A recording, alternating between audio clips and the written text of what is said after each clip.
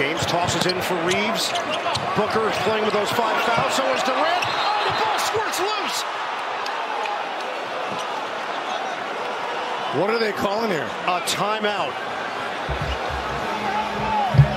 The Lakers get a timeout with 7.4 on the clock. But the ball was a loose ball. How could it have been a timeout when no one had possession?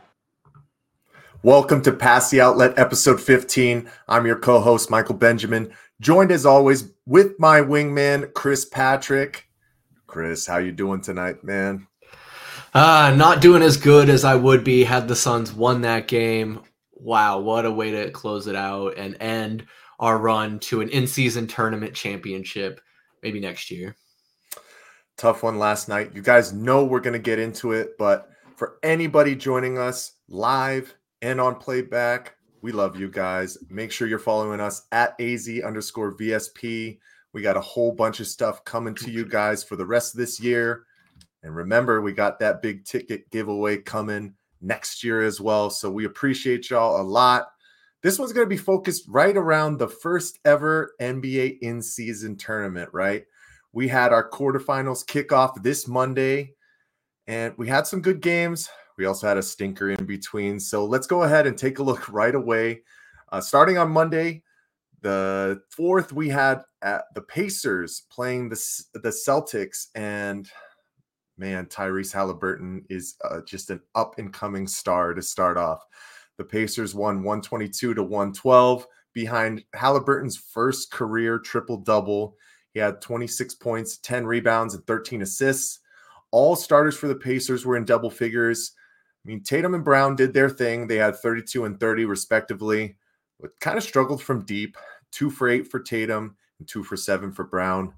Celtics overall as a team struggled from the outside, only shooting 29.3% from deep.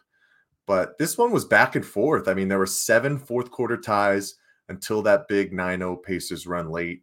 And then the late game on Monday was the Pelicans versus the Kings. And Pelicans squeaked this one out, 127-117, behind 30 from Brandon Ingram. Herb Jones dropped in 23 of his own. De'Aaron Fox, who's been having a really solid season, had 30 points, but only shot 10 of 25 from the field. And the Pelicans outscored the Kings by 9 in the second quarter to snag the lead. And that was really it. I mean, it was back and forth for the rest of that game. Then we got to roll into Tuesday. First game on the docket was the Milwaukee Bucks versus the New York Knicks. And the Bucks put a whooping on them, 146-122 behind Giannis, who had 35 points, 8 rebounds, and 10 assists.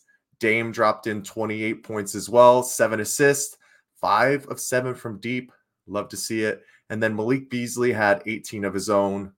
But the Knicks, it was really only a 3-headed monster. Nobody really helped out Julius Randle, who had 41. And Brunson and Barrett both had 24 and 23 respectively. But that was it. And then I know, Chris, we got to talk about the infamous one dribble from 3/4 court Giannis play. Oh, yeah. Before we get to that, I want to pass it over to you, man. How are you feeling so far with the NBA in-season tournament, and what did you see from these quarterfinals?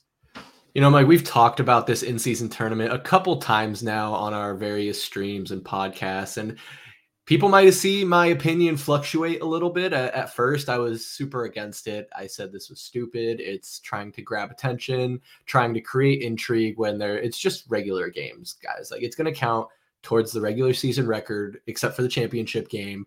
And it's going to be some extra nice little hardware for teams to put up in their stadium. And that's another thing. Our team's going to start putting up banners for the in-season tournament championship. I mean, it's the first year, so it's a lot of uncharted territory, right? A lot of questions. To answer your question, man, I'm intrigued. I'm interested. It's got my attention a little bit. And I think like some of the players are even saying the same thing. I mean, not to get ahead of myself here, but just after last night's game, Kevin Durant was kind of taking my side a little bit of like, at first he thought it was stupid, and maybe not taking my side, but having the same opinion as me, where it's like, at first he thought it was stupid, and then he kind of warmed up to it. Like he was saying before the game yesterday, it kind of felt like it was a playoff game. Like he was a little bit more invested in the game, and it's only December. It's the beginning of December. So I think I'm right there with Kevin Durant. I'm interested because it's getting good competitive basketball in a time of the season when you really don't see that too much. I was hearing people today talking about how this might be the NBA trying to combat load management a little bit, which we tend to see a lot of this time of the season, especially going into, January and February, which I'm sure we'll see then. But like LeBron was questionable for last night, but did he play because of the in-season tournament, or would he have played regardless? I just don't know, but it's definitely captured my attention, Mike. And I think I'm on the side of being more in favor of it now. I want to see how it does, how they tweak it in the coming years, but also and how the tournament finishes this year. That'll be interesting to see all around. He's intrigued, folks. I think the NBA did its job, right? For anybody who's been on the fence, that's what it's really been about. And the competitive nature of these games, even for the teams who didn't make it to the knockout round, it's done its job. So very excited to see what happens. And as we move into the semifinals, and unfortunately the Phoenix Suns didn't make it. Once again, we're going to get into that very shortly. But Chris, I got to pull this one up, man. I am surprised you didn't touch on this one right away, but Giannis, with the travel, with the fast going on here, what happened, man? It's just we see this in the NBA today, and it's not just Giannis, even though he does the most egregious violations. It's just simple things like carrying, double dribble can be pretty blatant, but carrying and traveling is like, it's just completely and blatantly ignored. And I get Giannis is a big, lengthy guy who can cover a lot of court with a few amount of dribbles. But the big headline here obviously says Giannis took one dribble on this fast break slam with the shocked face emoji. And it's like, yeah, because he traveled. And if you look at the comments on that post, you don't have to do it now, but if anyone looks at it, you can just see comment after comment of like travel, carry. I bet he used his Chase Sapphire rewards for all that traveling he was doing. But yeah, just to look at it as we watch it play through one more time here is like so obvious, Mike. And I'm not trying to jump forward to the outlet point guard, but like right here, one big dribble, carry. And then, okay, so he did take 3 steps there, but I guess you could argue that first one was a travel on his approach to the rim, but it's leading up to the carry where he travels because he does one. I guess you could say he didn't have control of the ball yet because he slams it to bounce it up to his left hand, right? He slams it with his right hand, bounces up to his left, big old carry, and then he takes his steps. So maybe it's just a carry. Maybe it's just one carry. Maybe it's not a travel and a carry. No, it's a travel. It's a travel. He traveled into the carry, and then he travels once again as he uses 3 gather steps to get to the freaking basket, man. Absolutely ridiculous. I mean, he cups and carries it to get into that big dribble at half court. Yeah. And then 3-step gather. Like, it's funny, man. I've been seeing a lot of different videos all over the place where it's like, man, people wonder why some fans just really aren't inspired by the game of the NBA specifically. It's because they continue to let these guys get away with these kind of things, and they praise them for it. I mean, what was that Bleacher Report that you retweeted? I'm sure it was something that was retweeted by ESPN as well. It's like, oh my God, look at this incredible play. But I mean, semantics. This is things that have been going on within the NBA for decades now, and it's not going to change. But it's just disappointing for true hoop heads who try to follow the game as best as they can, stick within the guidelines. And a big thing also is for coaches, man. Like, how are you supposed to teach kids proper way without them seeing this kind of stuff that's praised for? And we've seen it within the past couple of seasons. I mean, the biggest thing I think back to is the James Harden step back, which just after it happened so many times, everybody became so numb to it. And it just became part of the game that was acceptable. And it's still it's a travel at the end of the day. I mean, am I wrong on that, Chris? I know it's opening a can of worms, but you feel what I'm saying, right? No, 100%. Like, I'm glad you brought that up because it is a travel. And if you're not going to have some level of fundamental play in the NBA, what is the point? It's not the same basketball product as you see from high school to college. And for better or worse, kids watch the NBA product more than they're watching college basketball. I mean, Mike, you and I grew up playing youth basketball. You played high school basketball. It's like this type of shit would get you pulled and benched, and they would call that. And at the high school level, that's a carry all day. Like that whistle's going off probably even before he gets to half court to pull off the carry, because they're going to say, no. You did those steps. And I don't know. I want to say, like, I don't want to be one of these old heads where it's like back in my day, but I just feel like growing up, me watching the NBA product, there wasn't as much of this carrying, traveling, extra flair that they put on it. And I get, to some extent, the NBA is in it for the entertainment. They're 100% profit, which is why the college basketball game is, you can say a little bit more boring. It's a lot more fundamental. I mean, you put on one of those games and all you hear is shoes squeaking. It's different. But I just think the NBA needs to, look in the mirror and tighten that up a little bit, because the whole next generation of basketball is coming up looking at that, and everything that's happening in the NBA, like you said, the step back jumper, where us coaching during that time with James Harden doing that, like we saw our kids that we were coaching trying to do that. And I talk about us playing basketball as youngsters. When I was in high school was when Jimmer Fredette was getting really popular. Man, this was before Steph Curry was taking those crazy 3-point shots. And we were pulling up from like 2 steps inside half court trying to see who could make the most deep threes, trying to be like Jimmer. So granted, he was a college player doing that. But what I'm trying to say is kids are going to emulate what they're seeing on TV. And for Bleacher Report and other outlets like ESPN probably to be promoting this kind of shit basketball, for lack of a better word, is disappointing at the least, Chris, it's all right. We can have our old man on the porch moments every once in a while, because we have to. I mean, we're not youngins anymore. We've been through different eras of basketball, and it's tough. It's funny how you talk about Jimmer. I mean, one of the more recent examples that I think about specifically to just deep range pulling up is LaMelo Ball when he was in high school, and he's pointing at the half court line, yanks it up. Obviously he makes it, but I don't know. If I'm a coach, I'm pulling immediately, Chris. Immediately I'm pulling on that. But enough of that. So we got our semifinals coming up this Thursday.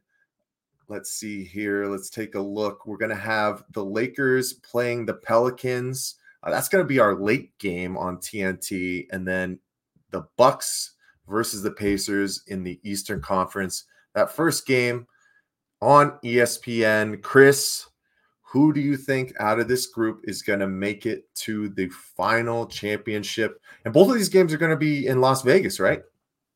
Yes.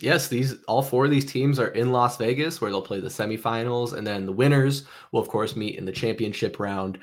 Man, I think if the NBA has their way, it seems like it's going to be Bucks Lakers, with the Lakers taking this thing. I mean, that's the what is it, nihilist or the pessimist in me. When it comes down to what teams are the best and most competitive, I think it's probably going to be Pelicans Bucks. I wanted to say, when we were looking at those previous games, the Pacers beating the Celtics is huge, man. You're right. Tyrese Halliburton is for real. Like, that kid is probably all-star caliber. And correct me if I'm wrong here, but I think that's a guy, another one of those classic Suns could have drafted him guys. Had we picked a little different. Was that the Josh Jackson draft? No, that was Jalen Smith, right? That was Sticks, and during the time frame where we were still successful. So I think they were trying to build out the roster and see if somebody could be a piece for down the road. But that was still kind of in a time frame where we didn't really have a point guard, or at least we could have used him as a backup point guard. But yeah, Chris Paul wasn't even here yet. And yeah, even more to the case, if Chris Paul is here, you have him on a rookie deal, and he gets to learn from Chris Paul for a couple of years, because you even knew when you signed Chris Paul that he wasn't the long-term answer at point guard for this team. I mean, now we got Point Book. We didn't expect to get Brad Beal. I mean, there's a lot of things that we didn't expect to happen, but things probably could have happened different. Anyway, I'm not going to go down this rabbit hole of had the Suns gotten Tyrese Halliburton. All I'm saying, that dude is a true baller. And I think the Pacers, I really like what they're doing. They kind of play with a chip on their shoulder. Like, teams kind of underestimate them, and not necessarily teams as much probably as the fans and like the media really underestimate and down or discount the Pacers, that they're not a good team, but those guys just play hard basketball. And I think it was Halliburton or maybe Miles Turner, one of them after the game just said, this is the NBA. This is the highest level of basketball. Every team can compete, and they're built to compete and have the best basketball players. So don't be too surprised when a team like the Celtics gets beat. I mean, and looking at their team, man, that box score kind of says it all. Jason Tatum and Jaylen Brown are really their only two scorers on that team. Porzingis is out right now, and I was like, does he really mean that much to that team where he gets them over that hump? But I don't know, just kind of weird. But I do think the Bucks, when Lillard and Giannis are firing on all cylinders, they're unstoppable, man. It's crazy. I really just would not be surprised if the Pacers pull this one out, man. They're playing with a chip on their shoulder right now. I think at the end of the day, they're probably a team that does squeak into the playoffs. But, I mean, they're taking this absolutely to heart. So that one's going to be a tough matchup for the Bucks. Kind of the same in the West. I mean, I like how the Pelicans kind of match up size-wise for the Lakers. I mean, Brandon Ingram is kind of a mini Kevin Durant. He doesn't have a whole bunch of size on him, but he's playing at a superstar level right now, I would say. He's kind of leading the front as Zion Williamson is trying to buy in to what's going on with the Pelicans. But they finally have CJ McCollum back as well, so they got some good guard play up front. Herb Jones has been a nice addition and is continuing to excel within his opportunities. And, I mean, I think it's going to come down to, can you contain Anthony Davis? Is Jonas Valanciunas going to be able to hold his own? Are you going to be able to kind of keep him off of the glass and keep his field goal percentage down, which is kind of what we saw last night, but there were some extenuating circumstances as well. So, Chris, it's that time. We got to roll right into our final quarterfinal matchup, which was our Phoenix Suns going up against the Los Angeles Lakers. And last night, the Lakers did win this game 106-103. I just got to throw out some stats just before I pass it over to you, Chris, to see kind of how this game broke down. And then we're going to roll right into the outlet point guard. But to start this one off, the Lakers outscored the Suns by 10 in the first half. They took a 12-point lead into the break. And then that third quarter was the big one for the Suns, outscoring the Lakers by 11 and bringing them within 1. And then, as we know, the fourth quarter was pretty much just back and forth until the end. And you think kind of what happened in regard to what really took the Lakers over the edge on this one. I mean, they only made 4 more free throws than the Suns, 21 of 25 comparative to 17 of 21 for the Suns.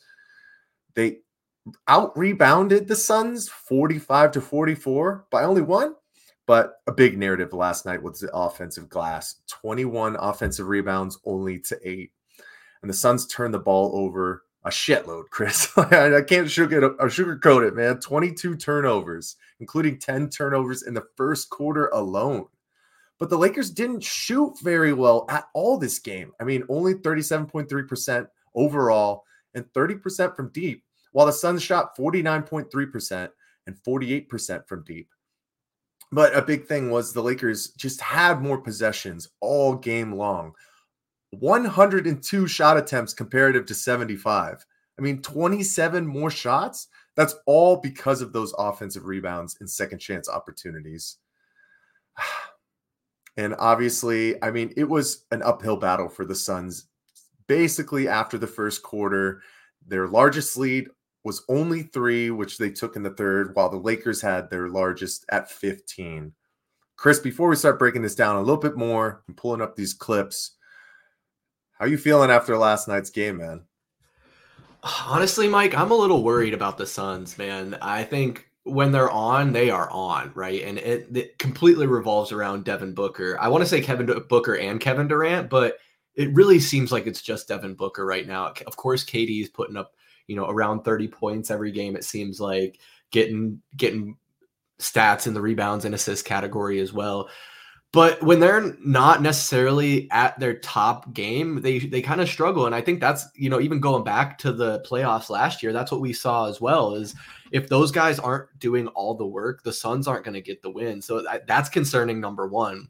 Another thing is just the lack of aggressiveness, I want to say, when it isn't the offense. And like the offensive boards, I guess, kind of play into that a little bit, but them not going to try and get those rebounds as hard or boxing out any better is concerning. And I think that ties right into the defense and the lack of defense as well. I mean, that's been a criticism of ours since the beginning of this season and doing our recaps, is that this team is just struggling to make the right rotations, struggling to close out as well as they need to. And honestly, it just seems like maybe a lack of communication. So those types of things are like major red flags for me. And I know we can sit here and say, well, Brad Beal's not back, so this team is not 100% of what we're hoping to see. But there's no guarantee that we're going to have Brad Beal for the postseason. There's no guarantee we're going to have any of these guys for the postseason.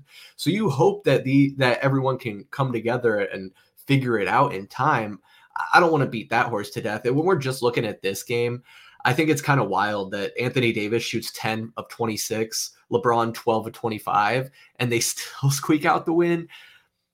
It's a head scratcher to me, Mike. And I know there's going to be a lot of attention put on that timeout that LeBron shouldn't have been allowed to take. Absolutely fucking ridiculous that the NBA came out in their last 2-minute report today and confirmed that that was okay, and while also calling out 3 other plays that could have been a foul against the Suns. You can go back and watch those two. I think it was Dwayne Rankin or Gerald Bourguet on their Twitter. They posted a little thread about this. And it's just a slap in the face. It's insult to injury. When the Suns already lose, they were wrong. Reactions for across the league, across media, celebrities, all saying the Suns got robbed. Even listening on the intro there, the TNT, the national broadcasters knew that it was wrong. And if anyone knows Arizona sports and national media, is they're never on our side, guys. Like, never. And even they said that LeBron should not have been able to take that timeout. Is this LeBron privilege? Is this the ref just being totally clueless and not capable of, taking, like, what was he looking at? I don't know. A lot of questions there. I just think at the end of the day, it wasn't that timeout situation debacle that is the reason the Suns lost this game. We lost this game way before that play ever happened. And honestly, it should have never been this close. You're right. I mean, the Suns shot themselves in the foot multiple ways. I mean, you even talk about the other guy who was really the only contributor for the Lakers in Austin Reeves. He scores 20 points, has that big 3 at the end of the game, but he struggled from the field as well. I mean, he was only 7 of 16, but yeah, it's right now, it's what Kevin Durant and Devin Booker can do for you, because these pieces are still trying to fit themselves together. And if one is off and can't really connect the right way, this team is going to falter down the stretch and lose these really, really close games right now. I mean, Kevin Durant finally kind of got back into shooting form. 12 of 17 last night, had 31 points, 7 rebounds, 4 assists, but 5 turnovers. That's been the struggle for this team right now. It's just sloppy control of the basketball, Chris. I mean, Devin Booker struggled a little bit last night as well. Only 6 of 16 from the field. Only took 1 3. I feel like he's been doing better, but this team also has been aggressive, ultra aggressive, attacking the basket. That's why we've been seeing a couple of games where we're shooting over 35 free throws in those games, but he only had 21 points. Did have 11 rebounds and 6 assists, but 7 turnovers. If your starting point guard is turning the ball over that many times, you're going to struggle throughout this one, man. I think a big narrative as well was Jusuf Nurkic getting into that foul trouble early, only 29 minutes and 3 points. It was just any kind of contest. Anytime these guys were getting body to body, even if hands were up, it was a foul call. There were a lot of and ones with that. And because Jusuf had to go to the bench early, I mean, Drew Eubanks, right around his same minutes, but he struggled last night as well. I mean, only 6 points. We're not asking him to score a lot, but 3 turnovers within your 18 minutes for as little possessions as you're getting.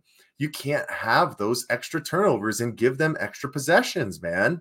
And then our bench is still trying to figure ourselves out. The biggest thing that we have to continue to remember, Suns fans, I'm talking to all of y'all, is right now, guys are playing out of position. And even though we're at 20 plus games, Frank Vogel just doesn't know. And I don't blame him, but he's trying to figure it out, man. So not much production off the bench. Goodwin only was 7, Bates Diop only 2, Nasir Little with 5.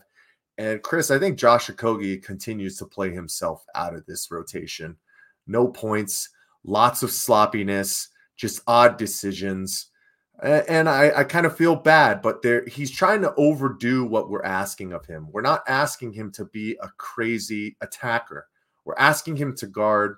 We're asking him to shut down that second option or that first option in a second unit right now, since he's coming off the bench, and he's just overplaying his hand right now. But Chris, I got some clips from last night for the outlet point guard, so I think it's time to roll those out. So let's go ahead and pull these up right now. And one of the first things, like I said, what we were seeing early within this game is just really deep drives by the Lakers, attacking in the middle, and Yusuf Nurkic getting into foul trouble. And I mean, then we finally did kind of make a run after going down by 7, but just look at that sloppiness right off the bat. I mean, yeah, Nasir Little drains a 3, but what's happening there? And then once again, getting deep into the paint, attacking right at the basket, that's a recipe for disaster. Once again, those second chance opportunities. It's like a lot of what was happening in the first half was, yeah, they were getting offensive rebounds, but then every loose ball was falling to the Lakers as well. And then finally, we saw that third quarter come through. Grayson Allen had a nice one with 21 points. He was the only starter with no turnovers last night. But yeah, there it is. Turnovers, transition, do make a nice stop, but then give up just a bunny for an offensive rebound. And then I remember looking at Bree when this one happened. I was like, is this deja vu from our first game earlier in the season? Are we not going to stop LeBron James and try and get the ball out of his hands driving downhill? And then obviously Austin Reeves with the dagger. And then our favorite play of the night, the timeout call. Did he have possession? Did he not? The NBA says that he did. Chris, I think that's crazy for them to say that. I mean, is that just them covering their own bases? I want to answer that question later, but let's roll right back to the top for you, man. What were you seeing last night?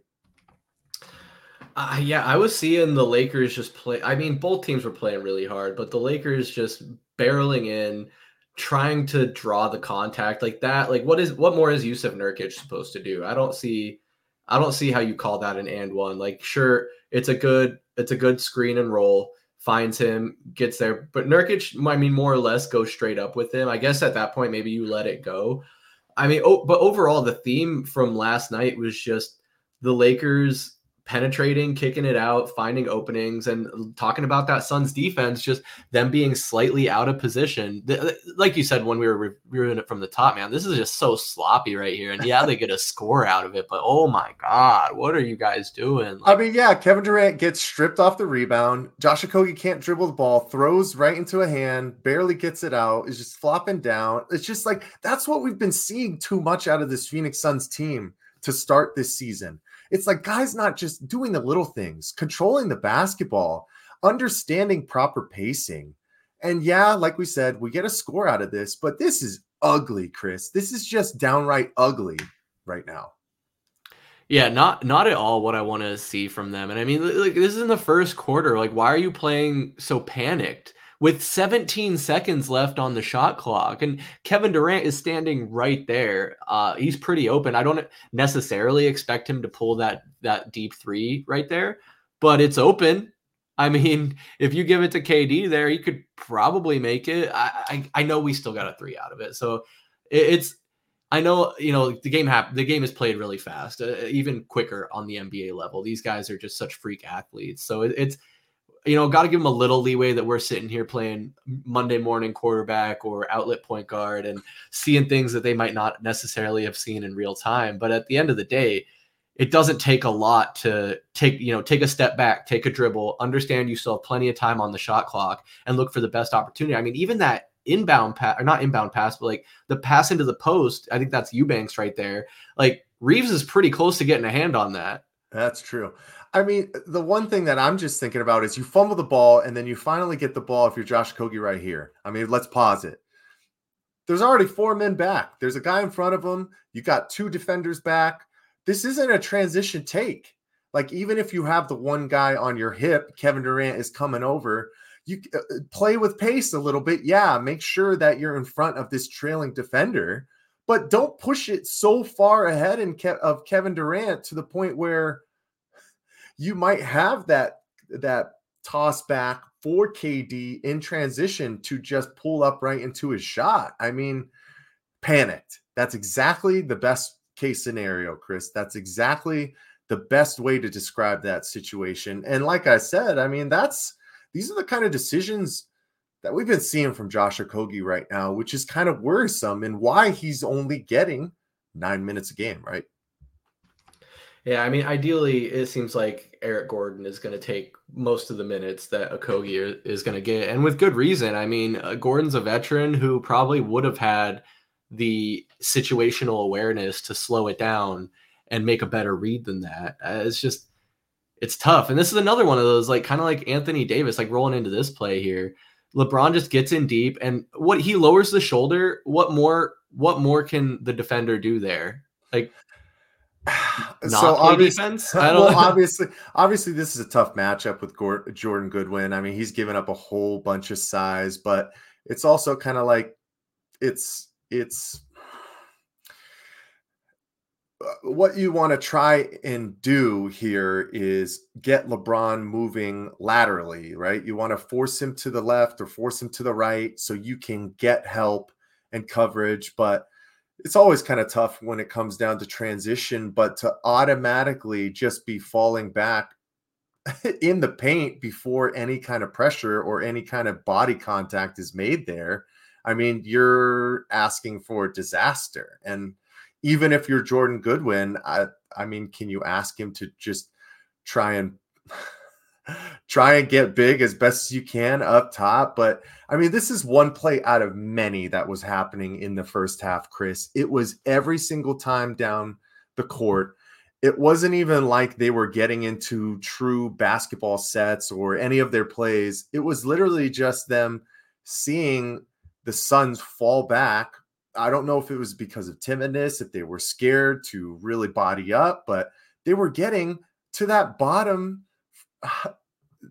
that bottom space so often, and there's only so much defense you can play down there, right? I mean, come on. Yeah, and it happens very fast. Again, like talking about the speed of the plays, and from looking at it a couple times here, maybe Jordan Goodwin didn't think LeBron was going to go up for a shot, the way he was kind of looking off the ball and then kind of turns at the last minute. But yeah, it's obviously a mismatch. I mean, LeBron, of course, is going to go take that opportunity with his 4 other guys basically out on the perimeter. Suns just getting spread so thin. KD thinks about helping, but then doesn't. And maybe if he helps there, LeBron kicks it out. Obviously, LeBron's been in the league so long. He's a smart player, argument for greatest of all time. But it's just tough to watch, man. It's tough to see a team that is supposed to have so much talent, is supposed to have a super deep roster, just only really put the effort on one side of the ball. Yeah, and I think that's what it is, Chris. It's the Lakers did a good job of exploiting mismatches when they did get them, and that's what smart basketball players do. But this specific play with Anthony Davis getting that second chance opportunity, we get a block out of it, but then we can't corral the second chance rebound. Like, it was all the bounces were going the Lakers' way. It seemed like in the first half specifically, but this kind of speaks to the generalities of what was happening in that first half as well, where there was a lot of watching. There wasn't a lot of boxing out. When balls were coming off, guys are flat-footed. They're not in a stance to attack the basketball. And that's why the Lakers took a 12-point lead into the halftime, because it was just so much ball watching and not properly doing your job on the secondary actions within a basketball game. It was disappointing, Chris. It was just disappointing. Yeah, that's honestly like I don't know what else you can say about it other than yeah, it is disappointing and just seeing how the Lakers are trying so hard here. And I'm trying to pick this apart and see who's mostly to blame. And it kind of does seem like it just kind of comes down to the ball bouncing the wrong way. I mean, he's trying to box out, but Anthony Davis has kind of got a better position on him there. He could probably find a better position there, but tries to close out on LeBron, which is probably the right thing to do. I don't understand why Grayson Allen's so deep just standing there. I think he probably thought that was going in, so he was going to inbound it, and then it didn't happen. Thought he was, just a lot of – this is a weird play, Mike. This one's weird. It's very disheartening, though. Right. I mean, so the one thing I just did see, so when this shot goes up right here, right? I mean, there's 4 white jerseys comparative to 1. Anthony Davis already has positioning right there. But Chris, Kevin Durant is watching. He's watching the shot.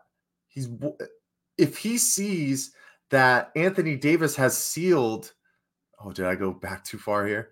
If he sees that Anthony Davis has sealed Drew Eubanks right there, you got to step up. You got to help out on that right side.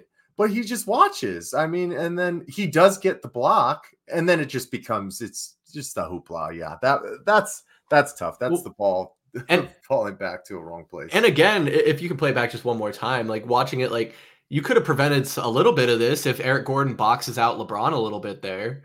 I mean, I know he's all the way at the top of the key by the time that happens, but it allows the ball to roll back to him where Eric Gordon, for all intents and purposes, is just a spectator right here in this moment, doing absolutely nothing. No, you're 100% right. Yeah, put the body on it. Don't give them another opportunity for anybody to attack it. But then that third quarter, I mean, Grayson Allen had a big third quarter, man. 21 points overall. He definitely helped get this team back and give him some life. It's nice to see him back in the lineup after his illness.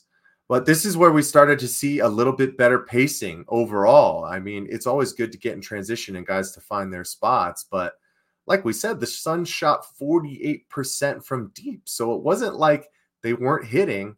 They almost shot 50% overall for the game. What did you like from that third quarter from the Suns to really finally rally back into this game? Well, I just like that they're looking a lot more comfortable. And this play alone just is the antithesis of point book, right? Because he gets in deep and kicks it out to a wide open Grayson Allen who has to knock that shot down. And he does. And it's a great shot, great wide open look. And just the Suns in the third quarter in general looking a lot more comfortable. Their offense was flowing. They were taking better shots. And I hate to continue to be negative and hammer on it, but I don't understand why we can't play that kind of basketball consistently for 4 quarters. And we saw earlier in the season, and I guess even still now, our inability to close out fourth quarters. It's like, how can we play so good for a certain amount of time and then just throw it away after that? Like the contrast between that play where it's getting tossed around and we still get a 3 versus this one it's dramatic, man. Right. And I think a big part about that is who's handling the basketball in transition, right? But this is what we're going to continue to see from Devin Booker handling the basketball for the rest of this season if he continues the pace that he's going. I mean, teams have to be worried about that 18-foot pull-up from him because he's so lethal at that. That's why you're seeing defenders collapse there. I mean, Anthony Davis does fall back a little bit, but you see he draws 2. Cam Reddish, and I think that's Taurean Prince, which opens up Grayson Allen for just a wide open shot. And yeah, I mean, what's the thing that we keep hearing is just wait until we see Bradley Beal come onto the floor and all that kind of stuff. And once he can attack, it's like, but the truth is it's not happening right now. Bradley Beal's he's hurt. He's not playing. So we have to go off the tape that we have so far, but props to Grayson Allen for keeping this team in it last night. And, just got to keep launching it up from deep, man, to keep this team in games right now, it seems like. Yeah. No, yeah. It seems like we're having to live or die by the 3 in these types of situations. I just wanted to add in real quick there. It's cool seeing Bradley Beal getting super animated on the bench. He's bought into this team. I think he wants to be out there. He wants to be playing with these guys. So 100%. That's at least somewhat encouraging. So if he can get healthy, maybe he will be that. And I mean, I imagine he will be that impact player that we're missing. Yeah, Chris, once again, like that play we saw, it's just those second chance opportunities really killed the Suns. I don't want to hammer it down too much. We know what happened. But, I mean, LeBron James, 38 years old, oldest man in the league, still doing it at an incredible level. It's just remarkable, man. And it's tough that he is on the Lakers, our sworn nemesis. But you know me, I've always been a LeBron fan, and you have to give props. You got to recognize game. For him to be doing what he's doing this late in his career is just something. Can it be redone down the line? Is there anybody else that you really can see, now maybe in the league, or, college guys or some huge high school names? I mean, is this somebody that's not going to be able to be repeated for the next 20, 30 years, man? It really seems that way. I mean, there's a ton of great players in the league, don't get me wrong, but there's not one guy that I could say right now is like for sure to be the next LeBron. I mean, for LeBron to have the type of career he had, which, everyone compares him to Michael Jordan, and that's the only player you can compare him to. I think when it's all said and done, though, I mean, how could LeBron not be the greatest basketball player of all time? Uh-oh, Chris. You can compare hardware all you want, but when Michael was LeBron's age, he was averaging like 11 points a game on the Wizards, really, really at the end of his career. And LeBron is still putting up like, I think 28 points a game or something like that. He's not a role player, Mike. He like guys this late in their career, the Vince Carters, the Tracy McGrady's, even Michael Jordan at that point in his career playing on a shitty Wizards team was for all intents and purposes a role player. But LeBron is still a superstar. It's absolutely incredible. I will say a lot of his game. I am a LeBron fan. I have a lot of respect for his game. Really like what he's done throughout his career. Not a huge fan of LeBron the person. I think he's a little bit goofy, but that's a whole nother conversation to have. It's wild. It's crazy to see, and I can't imagine some of these rookies who were in diapers when LeBron was drafted now playing against him. Like that's got to be just. I thought about that on that Jordan Goodwin play, like how intimidating that might be. A guy that could be your dad is still balling you up week in and week out. That's a trip, man. That's honestly the truth. Some of these guys, some of these rookies were like 5 years old when he started. Yeah. I mean, it's going to be close to the point where there were some of these guys who weren't even born when he's playing in the league because he might have 2 more years left. I mean, and one thing that we always talk about when it comes down to older players, I know I've talked with you about, some of my adult leagues, Chris, like those 35 and olders, where it's like guys understand their limitations and they start to transition their game. And I don't know, Chris. I mean, it seems like LeBron has been doing this kind of drive with pace, the shoulders, the slow dribbles, and understanding the angles. He's been doing that for a decade plus already. He still has his pull away fadeaways, and he's still knocking it down from 3. I mean, probably not as, not as good as he was at once, obviously, but the man dropped 31 points last night. I know he didn't shoot that great, but he still does everything. 11 assists, 8 rebounds, 5 steals, Chris. 5 steals. I mean, a lot of that is attributed to the Suns' poor control of the basketball, but you still have to look at those numbers and be impressed. And that's it. I'm done LeBron ball washing. He's not my GOAT, Chris. It's always Michael Jordan. We're gonna swipe right over Austin Reeves' clip. I don't want to talk about it. Don't give a shit about Austin Reeves. Sorry if you're a Lakers fan. But this is our last one for the night. I just got to get your final thoughts on the timeout call and kind of what happened there at the end. And just your overall feeling going into, the end of December and 2024 for the Phoenix Suns. Yeah, man, to start with this play right here, like we mentioned, that report came out and said that it was a right call. Their argument is that Austin Reeves had the ball pinned up against his leg, constituting possession, which I completely disagree with. I mean, it's a bad angle, so maybe he did have it pinned, but it sure didn't seem like it. And it was already like it had been poked into for it to even be pinned to his hip. I think anyone using even 2 brain cells that they might have would say that LeBron shouldn't have been able to call a timeout there. And I don't know. It's tough. Again, we can say that we shouldn't have been in that position. We can say that, maybe there's no guarantee that the Suns even score right there. So there's a lot of what ifs and coulda, shoulda, wouldas. But at the end of the day, just such a disappointing way, especially when you're trying to hype up this NBA in-season tournament. Like, come on, NBA, don't you think it would have been better if that game went to overtime and you have an overtime thriller to decide who gets to go to the next round and into Vegas? But that's maybe the conspiracy theorist in me saying, I'm not saying the NBA is rigged. Some people say the NBA is rigged. I wouldn't say that. But overall, moving through December into the new year with this Phoenix Suns team, I will remain optimistic. Obviously, you have 2 of the best players in the NBA in Kevin Durant and Devin Booker, and that's going to take you so far. Like, regardless of when Bradley Beal comes back, and that'll only help us out even more. I think with those 2 alone and the roster we have,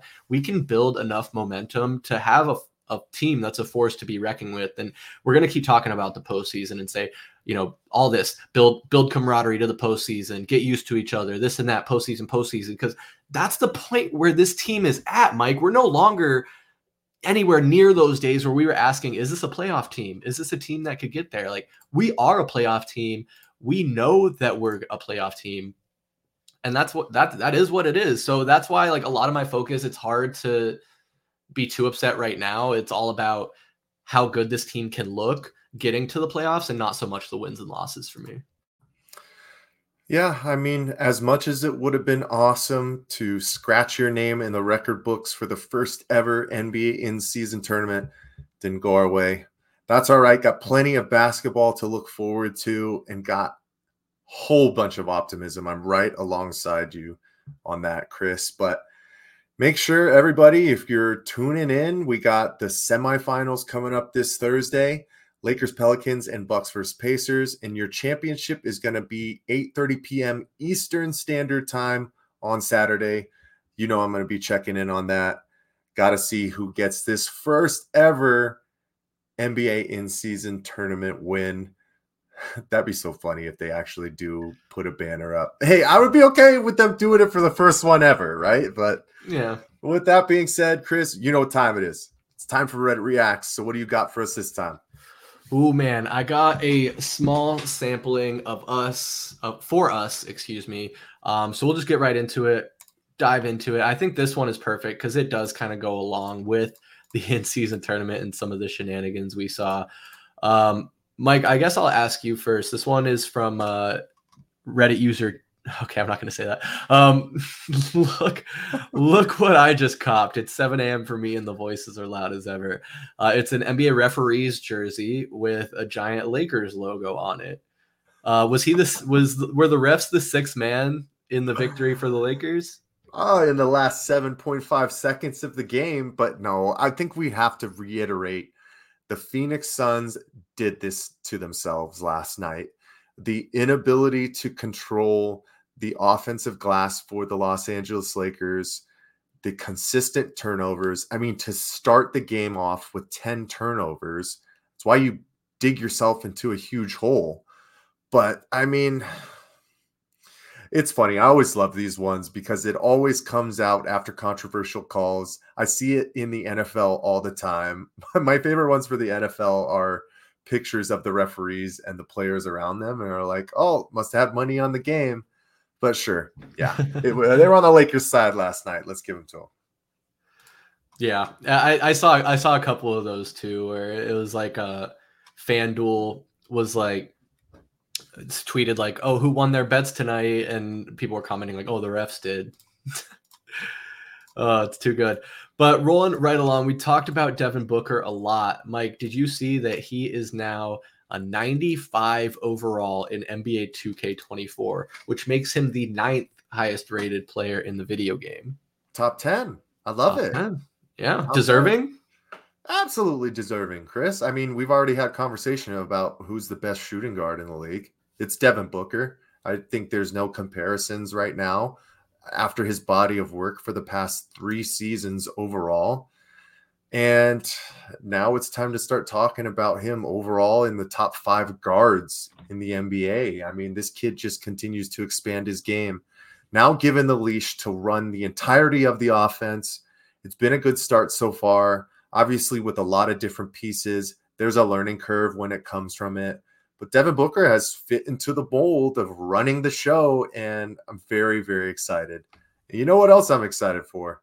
Those damn book ones to come out, man. When the hell is that going to happen, Chris? We got to get an announcement or something. Maybe a GTA 6 style trailer for the book ones. Now, I will say I did hear that orange colorway is supposed to be coming out. I think it's around December 13th or 15th. But the first drop is going to be limited to only 500. So good luck for any of you to try and get those. I don't know if it'll be a second rollout where they'll do the orange colorway, but Nike has a whole bunch of different colorways. So a lot of people will have opportunity to get their hands on them. I just can't wait, man. I want to try them out. Only 500? That's just 500. That's crazy. Wild, right? That's wild. I can't believe that. I'll be trying to cop, but man, that sounds I've tried to do the sneaker drops before, waiting at 5 a.m., loading my phone over and over again, waiting in line. It's not fun, but it could be worth it for those. It's not fun, that's for sure. Well, speaking of shoes and shoe companies, Mike, did you see that Kevin Durant and Adidas got into it a little bit on the Twitters? On X. On those X streets, man, you got to watch out. It's scary, man. And it was basically, there was a video of, I think, Anthony Edwards and his new shoe with Adidas. And they asked him, what NBA player would you like to see wear your shoe? And he said, Kevin Durant.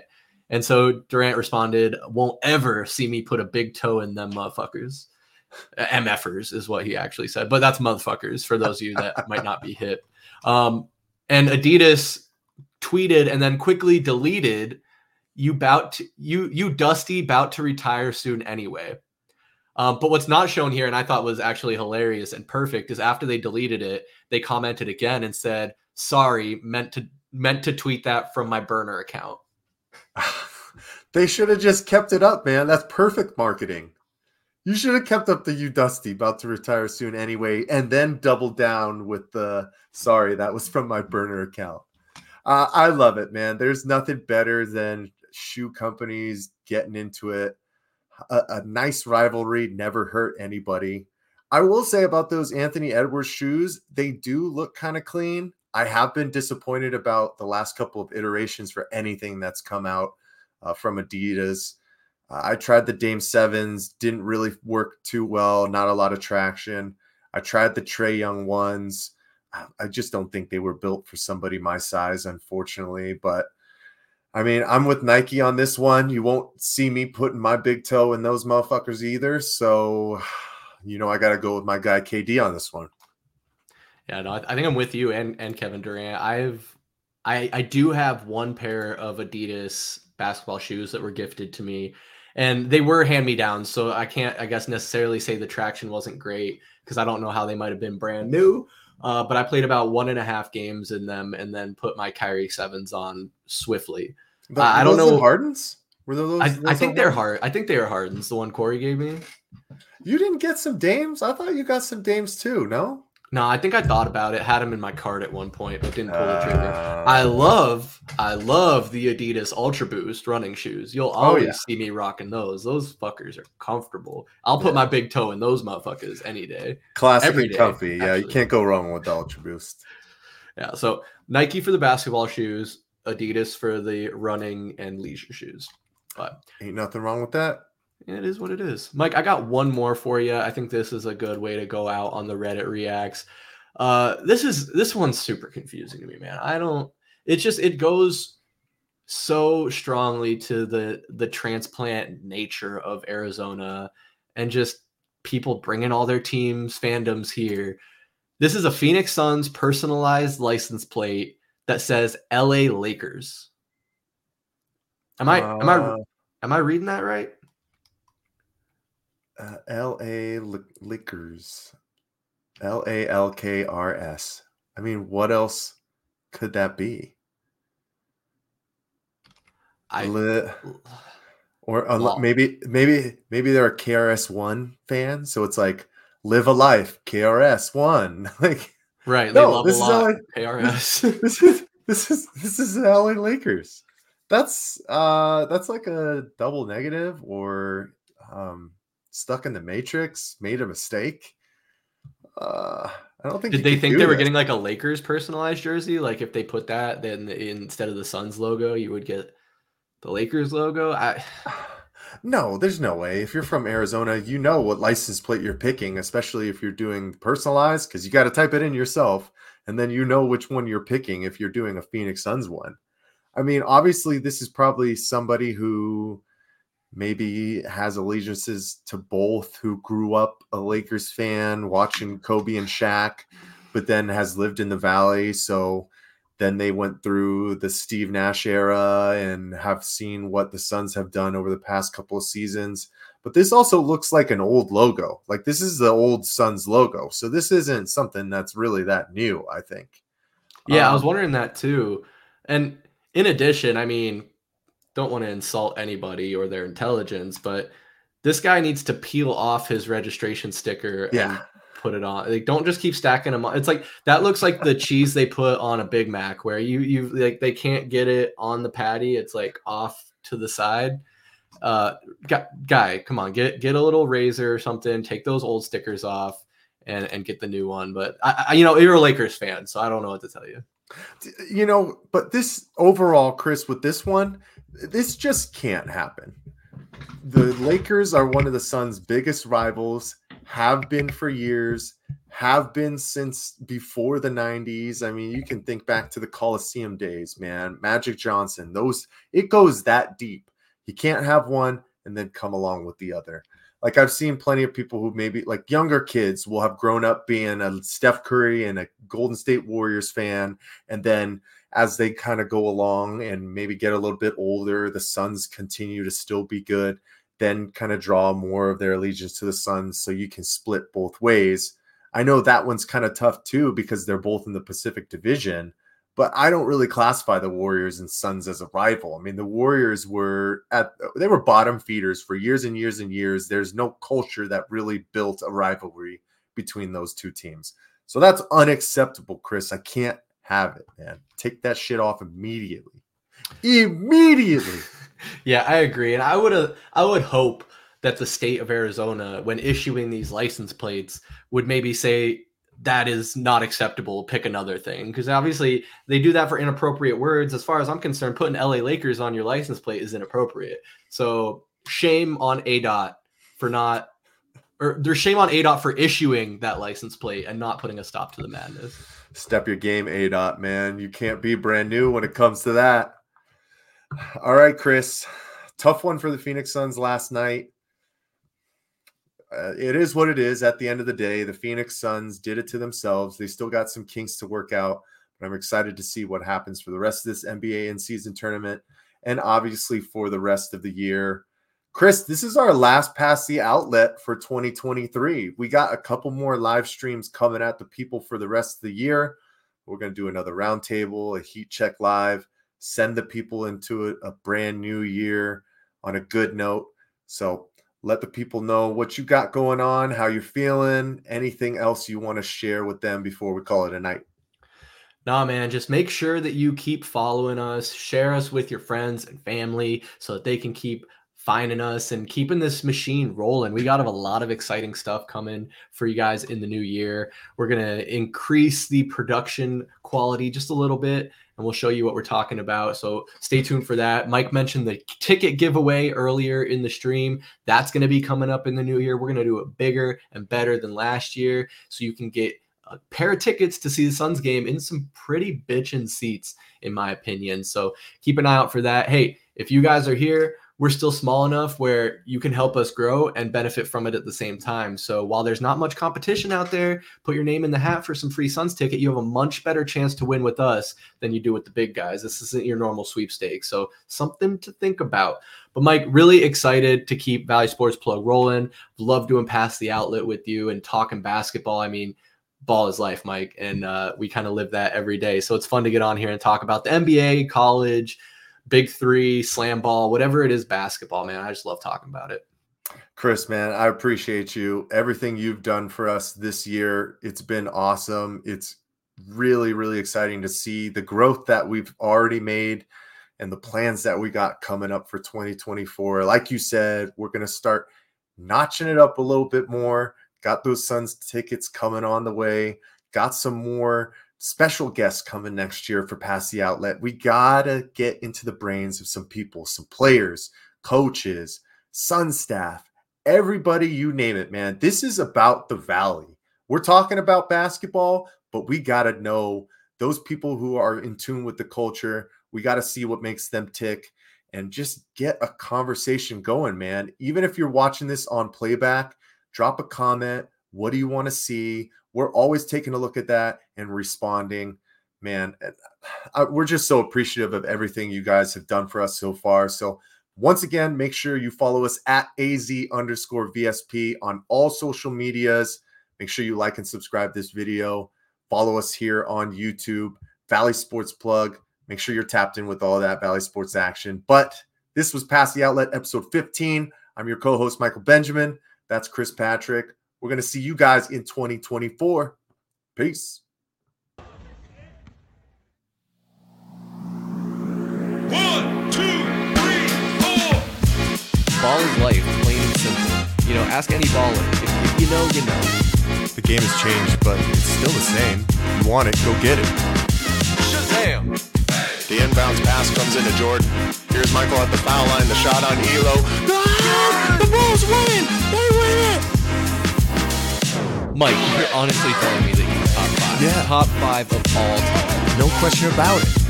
Booker, this is for the win. Got it. Wow. The ruling on the floor is made basket.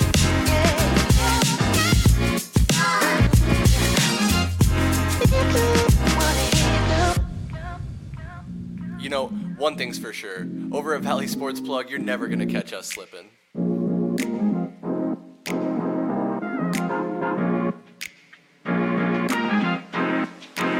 With the first overall pick, the Phoenix Suns select